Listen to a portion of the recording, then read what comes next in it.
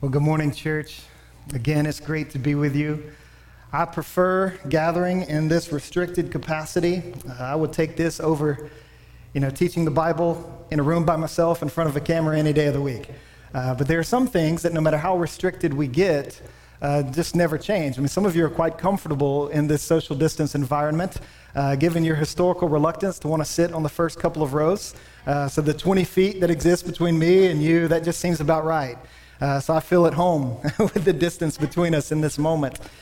I want to welcome those of you who are tuning in from our first ever live stream gathering. Thank you for doing so. We hope your heart is being encouraged and that you are feeling a part of all that God is doing in our midst as He continues to work where you are right now. For we know that although we are restricted in our movements, that we are limited in the ways in which we can associate with one another, that Jesus isn't, and that Jesus is still on the move, even when our movements are not. He is still building His church, and He builds His church through the ministry and the proclamation of the gospel. And so what we're going to do today is what we always do when we gather together, whether it's in an unrestricted capacity, a restricted capacity, a virtual capacity. We're going to open up our Bibles, and we're going to see the beauty of the Savior in its pages. So if you have your Bibles, go ahead and grab those open, turn them open to 1 Peter chapter 3, to the passage our friend James read for us a moment ago. And we're going to look at this passage that presents the beauty of Christ in such a way that provides, that is capable of providing balm to our souls when we are enduring various forms of suffering. This is a passage that as we kind of take in its realities and we think them through, we're going to find fear and despair being replaced by joy and hope. We're going to be people who are telling a different story to a world gone wild and to a situation gone mad, where people are hurting in all kinds of ways, where you and I are hurting in all kinds of ways. This is a passage that as we take in the gospel realities that are presented to us here, we're going to turn out something far more compelling, something far more eternal than perhaps what's being turned out in other places from other sources. And so 1 Peter chapter 3, what I want to do in this text, just identify four features of the gospel narrative that we rally around as a family of faith. Four features of the gospel narrative that we have put our faith and our hope in as followers of Jesus, so that our lives are being transformed and conformed more into His image. And these four features consist of the crucifixion of Christ, as you'll see in a moment. It consists of the proclamation of Christ, as we'll talk about. It consists of the resurrection of Christ. And it, lastly, will consist of the exaltation and the victorious reign of Christ, which we will see in a moment. But let's look first at the crucifixion of Christ. It's an incredible way to open the passage in verse 18, where Peter reminds his readers that Christ also suffered. Now, I love the word also, because Peter is writing to Christians in Asia Minor in the first century who are suffering as a result of their faith in Jesus. They are having a hard time navigating the world that is. And so Peter's writing to help them to stand firm in the grace of God, to encourage their faith, to spur them on further in their fellowship of Jesus. And so Peter starts in verse 18, Christ also suffered.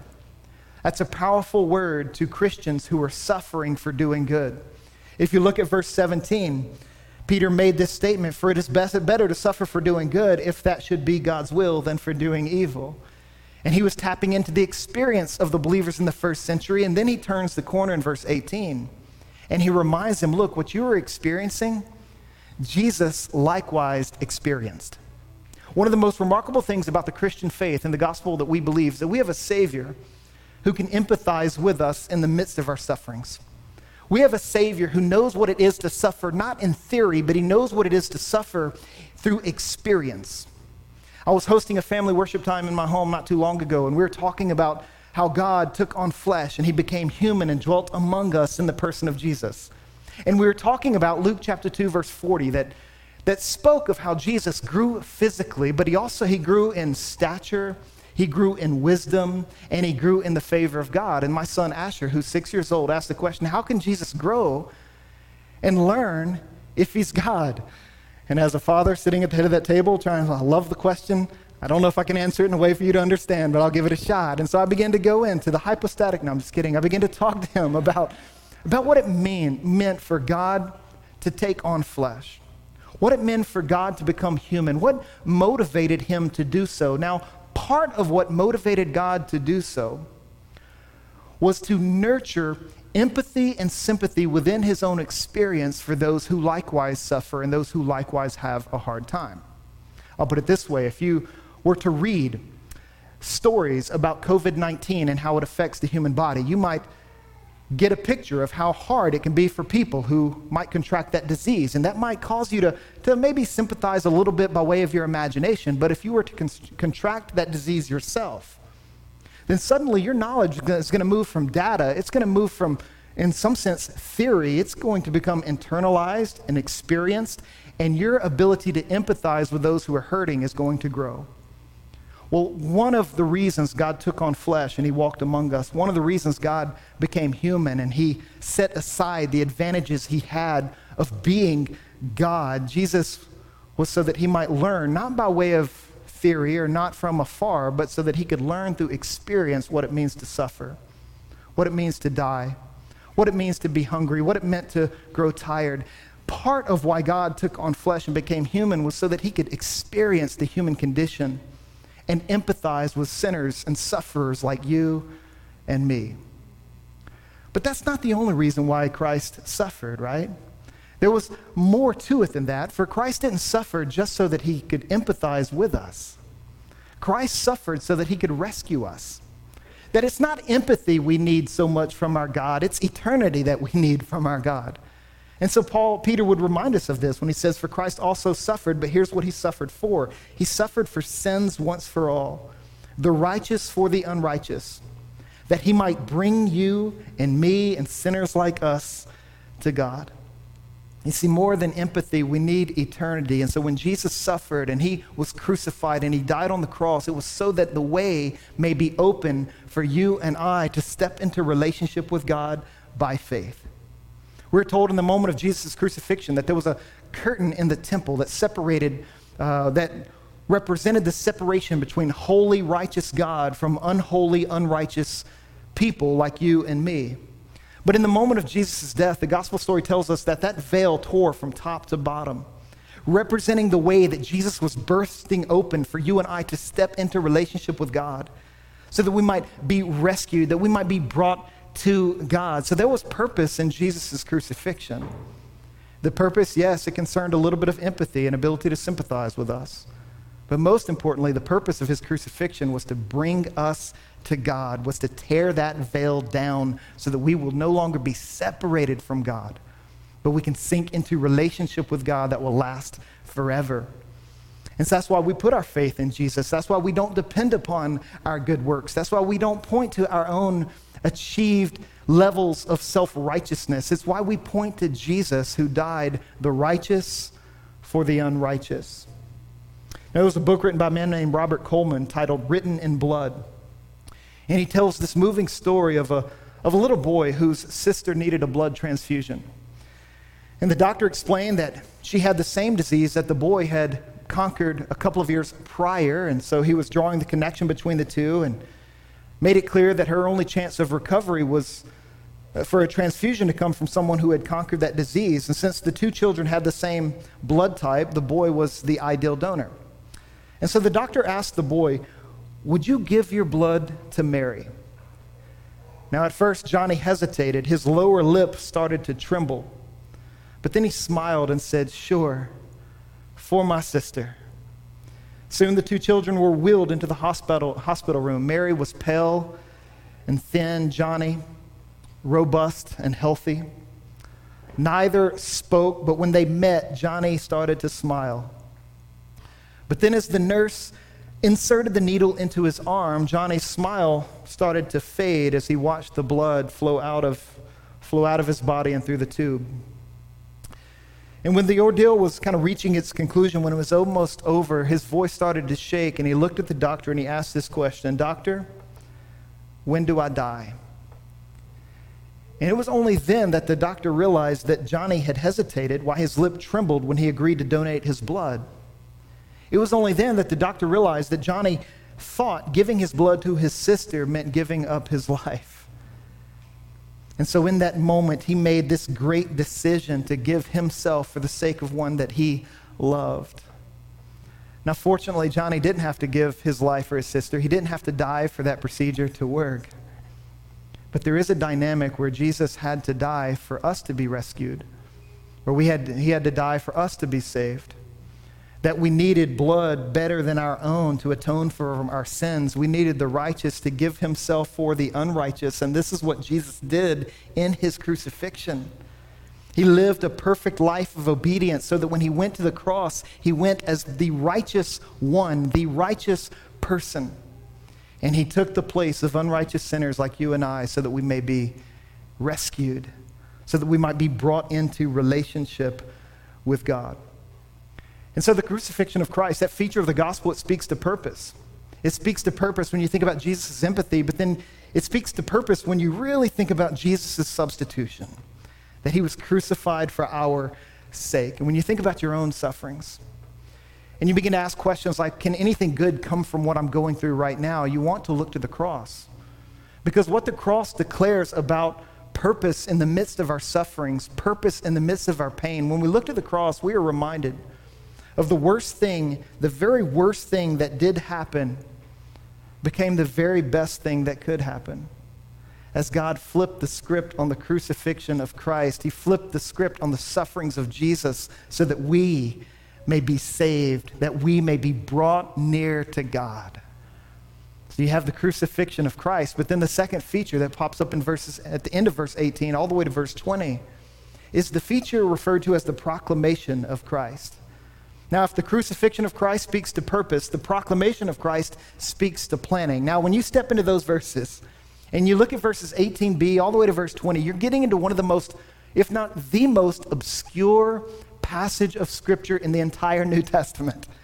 One of the reasons why we're committed to walking through books of the Bible like we do here in our faith family is so that we deal with everything in it. And so even though there may be a tough text or an obscure text or a difficult text to understand, we don't bypass it, we don't ignore it, we by grace run right through it. But given the obscurity of this text, we want to handle it in humility. We want to handle it with charity as we recognize that there are people who have loved Jesus, who've taken different stances on this passage, who've understood it differently over the course of the history of the church. It was Martin Luther who said of this text, "A wonderful passage it is, but a more obscure passage perhaps than any other in the New Testament, so I do not know with certainty what Peter is getting after." And so it's an obscure text. And I'm grateful for Luther's example in recognizing that. One of the things as disciples who take the Bible seriously, we don't shrink back from texts like this, and we don't pretend that there aren't tough texts in the Bible. We humbly address them, and we hold our positions on them with charity. Now, you think about this text. Part of the obscurity concerns the nature of the proclamation that we're getting after. And the nature of the proclamation concerns three types of questions. One, when was this proclamation given? Is Peter referring to Christ somehow preaching through Noah in the days of Noah just before the flood? Is that what he is referring to? Or is he referring to a proclamation that took place between the death of Christ and the resurrection of Christ? And option number three, is this a proclamation that took place in the ascension of Christ as Jesus was ascending into heaven to take his seat at the right hand of the throne of God? And so when is a big question. Now, personally, my position on this text is that this was a proclamation that took place in between the death of Christ and the resurrection of Christ. And there are several reasons for that. I won't go through all of them, but a couple of them is that I think placing it in between death and resurrection kind of follows the logical sequence of this text. It just kind of traces the narrative features or the gospel features naturally. But then there's also that phrase when. It says that, or went. It says that Christ went somewhere to make a proclamation. So that word, I think, discounts the idea that Christ was preaching through Noah back in that day, and that's a reference to this. I think this is a unique moment that either happened in between the crucifixion and resurrection of Christ, or as the ascension was taking place. I personally land it between the crucifixion and the resurrection. Now, who was he proclaiming to? We're told that he went and made proclamation to the spirits in prison. Now, spirits in prison, the word spirits all throughout the New Testament always refers to angels and demons. It is never used in reference to human beings like you and me.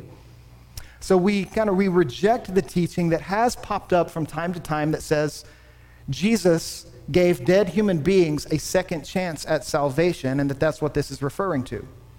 No, we don't believe that Jesus was going to wherever he went to proclaim this message in order to evangelize. In fact, the word for proclamation is the word kerusso, which means to announce. It means to declare. So wherever Christ went to proclaim something to these spirits in prison, which are most likely demonic forces that were imprisoned and incarcerated by God sometime after the flood or when the judgment of the flood came. This is a reference to a day that happened back in Genesis chapter 6 in the first 4 verses of that passage. It's one of those Stranger Things texts in the Bible.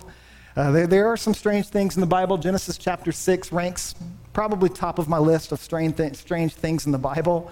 But it describes this moment where fallen angels, these demonic forces, mated somehow with human beings, and they had some progeny, some type of kids, and these creatures just wreaked havoc in the world. And they helped kind of speed up they accelerated widespread, unparalleled evil in the world. Part of the reason why God flooded the earth is because this was happening. And when God judged the world in that way, and somehow he incarcerated these demonic forces. He put them in a type of prison where they are waiting until the final day of judgment, where God will banish them to hell forever and always. I draw this from 2 Peter chapter 2, verse 4, where we're told God didn't spare the angels who sinned, but cast them into hell and delivered them in chains of utter darkness to be kept for judgment. And so Christ proclaimed something to these spirits in prison, but what was it he was proclaiming? I don't think it was the gospel message saying if you repent and believe, you can return to heaven. I had a friend and mentor in seminary named Dr. Robert Smith Jr., and he preached this text one day in a most memorable way. He titled his sermon, "Going to Hell for All the Right Reasons." And his point was that when Christ went to wherever he went to proclaim to the spirits, he went for the right reason of declaring his victory over demonic opposition and evil forces.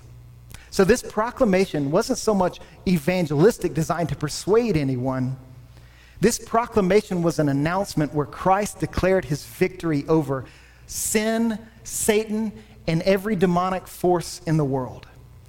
This is why we look at a passage like this and we should be encouraged that Christ is victorious over evil and that God's plan of redemption cannot be stopped. It cannot be sidetracked by any force in the world. No matter how strong or powerful they may be, Christ defeats them all.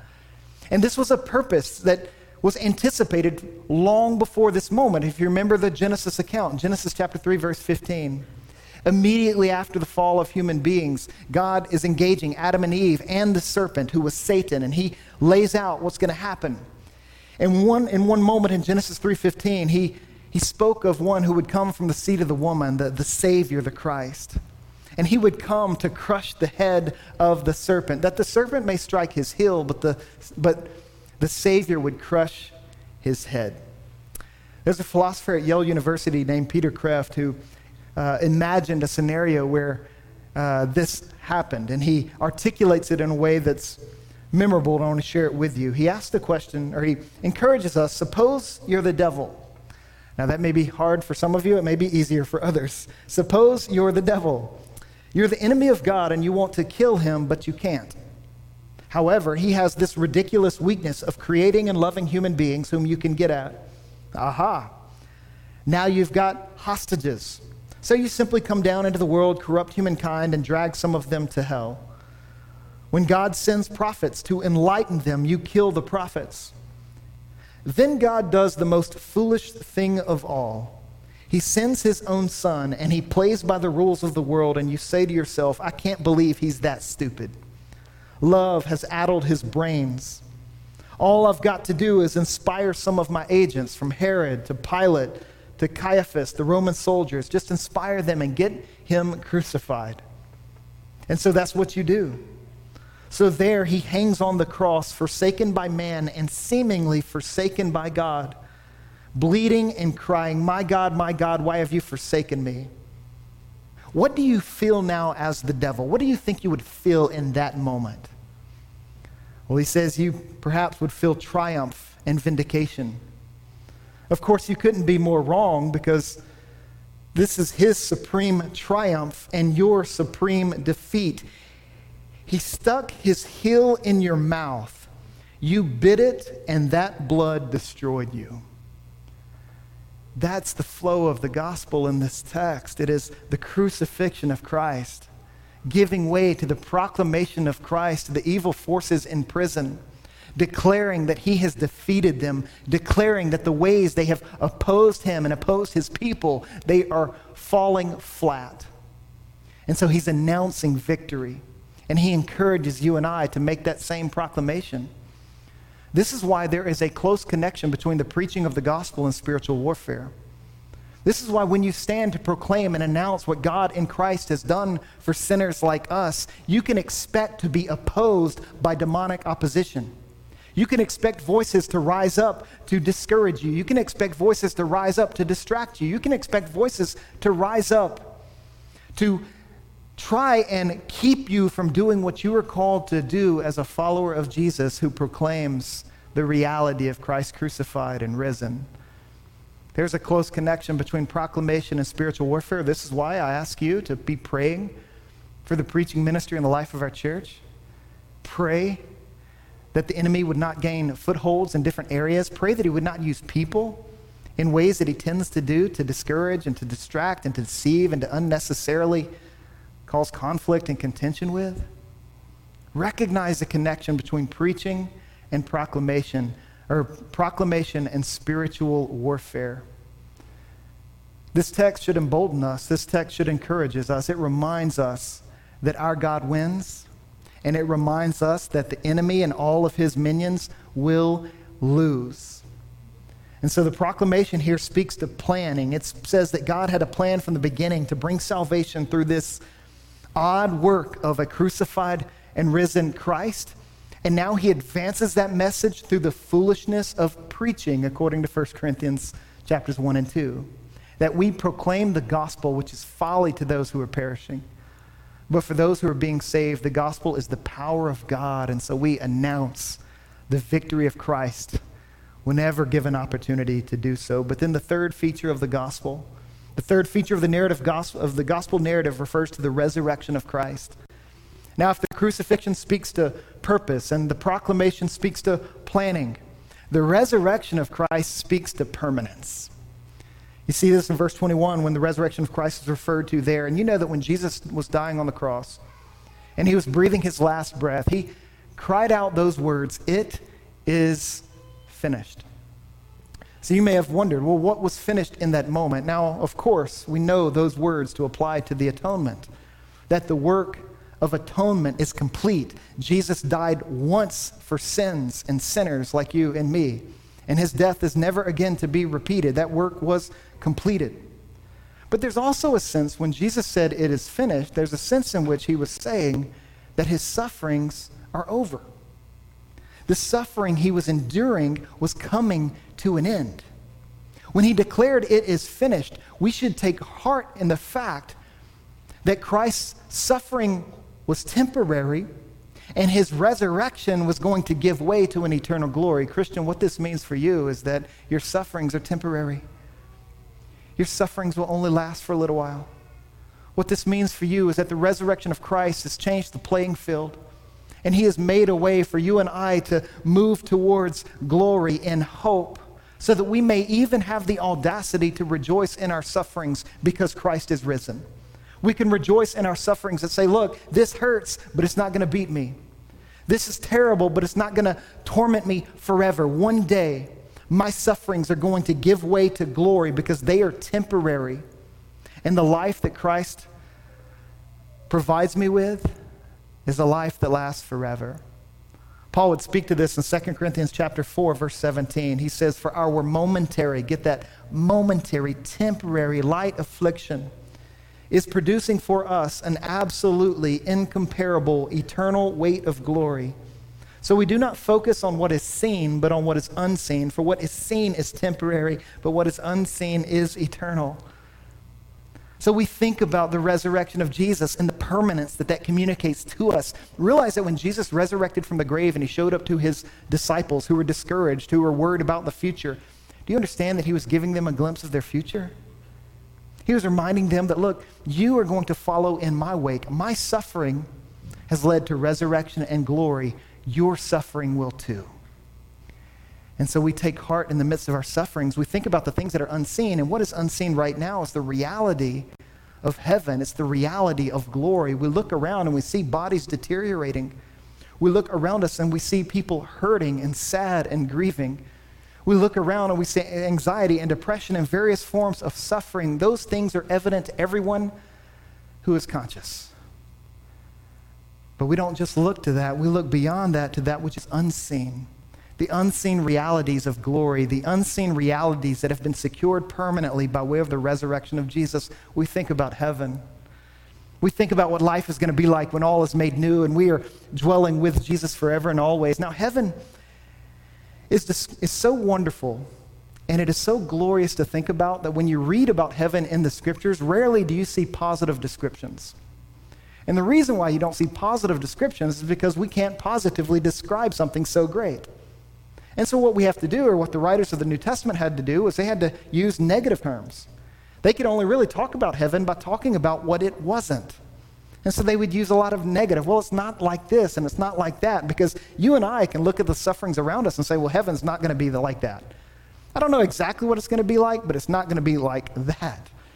So you get to a passage like Revelation chapter 21, and you get this glimpse of heaven that John gives us in the scriptures, and he writes these words.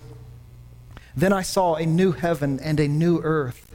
For the first heaven and the first earth had passed away because they were temporary. And the sea was no more. Now, sea in that text represents chaos, confusion, suffering, strife, saying all that is no more. I also saw the holy city, the new Jerusalem, coming down out of heaven from God, prepared like a bride adorned for her husband. Then I heard a loud voice from the throne. Look, God's dwelling is with humanity, and he will live with them. They will be his peoples, and God himself will be with them and will be their God. And then get this, he will wipe away every tear from their eyes. Every tear that you shed in response to the suffering that you are enduring, God himself will wipe away. That day is coming. And then he goes on. Death will be no more. Just let that sit on you for a moment, Christian.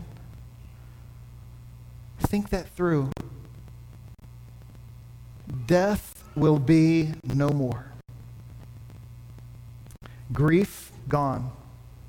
Crying, gone. Pain, no more. Because the previous things, the temporary things, have passed away. Suffering has given way to glory. This is the hope of the resurrection. This is the gospel feature that we want our hearts to be encouraged by in this moment. That just as Jesus' suffering gave way to glory, you and I, our sufferings will give way to glory too. And that brings us to the fourth and final feature of the gospel. The fourth and final feature of the gospel narrative in this text is the exaltation of Christ. Now, if the crucifixion speaks to purpose, and if the proclamation speaks to planning, and the resurrection speaks to permanence, the exaltation of Christ speaks to power. It speaks to the fact that our God reigns and rules victorious over sin, Satan, and death. This is where the text ends in verse 22. It says that Jesus has gone into heaven and is at the right hand of God with angels, authorities, and powers, all subject to him, all under him. The exaltation of Christ means that Jesus reigns supreme. He is the supreme authority in the universe at the right hand of God, and the right hand of God is the ultimate place of power and prestige. It is the ultimate place of authority in the universe, and this is where Jesus is. He's reigning above the fray of a fallen world. He's reigning above the fray over everything in creation. This is Philippians chapter 2, verse 9. For this reason, God highly exalted him, referring to Jesus. God highly exalted him and gave him the name that is above every name, so that at the name of Jesus, every knee will bow in heaven and on earth and under the earth, and every tongue will confess that Jesus Christ is Lord, to the glory of God the Father. Jesus is ascended, he's exalted, and he's at God's right hand. Now think about this, Christian. Spiritually speaking, you are with Christ in that position right now. This is Ephesians chapter 2, verse 6. Jesus also raised us up with him and seated us with him in the heavens in Christ Jesus, so that in the coming ages he might display the immeasurable riches of his grace through his kindness to us in Christ. So spiritually speaking, we are right there with him. And by faith, we can live above the fray of life in a fallen world. By faith, we can realize certain aspects of the victory that he has accomplished on our behalf, so that we do not have to live in fear, and we do not have to live despairing all the forms of suffering that may come our way. We don't have to live in fear, despairing all the forms of spiritual warfare that might come at us. We can live by faith above the fray, recognizing that where Christ is, we are with him too, and there is power in that. There is power in that for the believer. So yes, Jesus suffered. He suffered in an excruciating way. In fact, the word excruciate it means to come from the cross. That Jesus suffered in such a unique way, a new word was coined to describe it. From the cross, excruciating suffering. Jesus suffered in that way. But after crucifixion came proclamation. It came resurrection. It came exaltation. That Jesus' suffering was leading somewhere. And Christian, your suffering is leading somewhere too. You will never suffer in vain. There's not a single tear that you will drop that will fall to the earth in a vain, useless fashion. Just as Christ's suffering gave way to glory, yours will too. And so what we take from this text is that we should live without fear. We can live without despairing.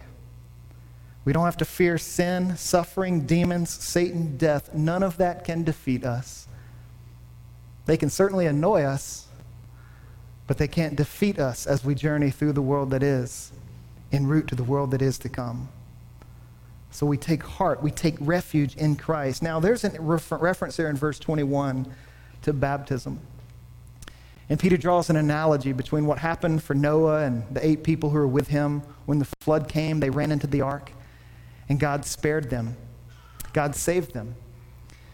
And he drew an analogy between that and what we just witnessed in Emmy's life with baptism. And the analogy isn't so much that the ritual of baptism may rescue us from sin, Satan, and death, and all those things, that the ritual of baptism in and of itself, the washing of muck from our physical bodies, that in and of itself is going to benefit us for eternity. He's saying, no, what this represents is a disciple's pledge. It's the pledge of a good conscience towards God. It's the pledge of a person who is taking refuge in Christ the way Noah and his friends took refuge in the ark. And as they went into the ark, they were rescued from judgment and all the chaos of the sea that was rising around them. And as you and I take refuge in Christ, we too are rescued from judgment and all the chaos that surrounds us as the waters rise in the world that is. And so when a disciple is baptized, they are making that pledge. They are pledging their faith in Jesus for other people to see and to sense and to be encouraged by. This is why every single Christian should make this pledge. Every single Christian should be baptized, should go public in this way. And so if you were in this room today and you've never been baptized, you should be. Encourage us by making that pledge.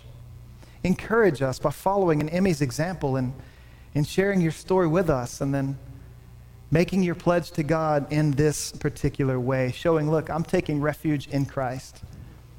And what's true of him is now true of me, and I'm going to love that all the days of my life. So if you haven't been baptized, let me encourage you to email me, andrew@hallowschurch.org, and give me the joy and the opportunity to talk with you about baptism. And lead you in that direction so that you can make a similar pledge. If you're listening on the live stream and you were in that same situation, perhaps you've come to faith in Jesus, but you haven't gone public with that pledge. You haven't encouraged others through your story, through your example of being baptized. Let me encourage you to email me, andrew@hallowschurch.org. Give me the opportunity to chat with you, to talk with you, and to lead you in this direction so that we might see the gospel illustrated as often as we're able, that we may be reminded of our union with Christ as often as possible. Let me pray for us. Heavenly Father, we thank you for the gospel. We thank you for the features of the gospel that are comforting to us in days like these. Thank you for the crucifixion of Christ. Thank you for the proclamation of Christ. Thank you for the resurrection of Christ. Thank you for the exaltation of Christ. We praise you in this moment for what you have done for us.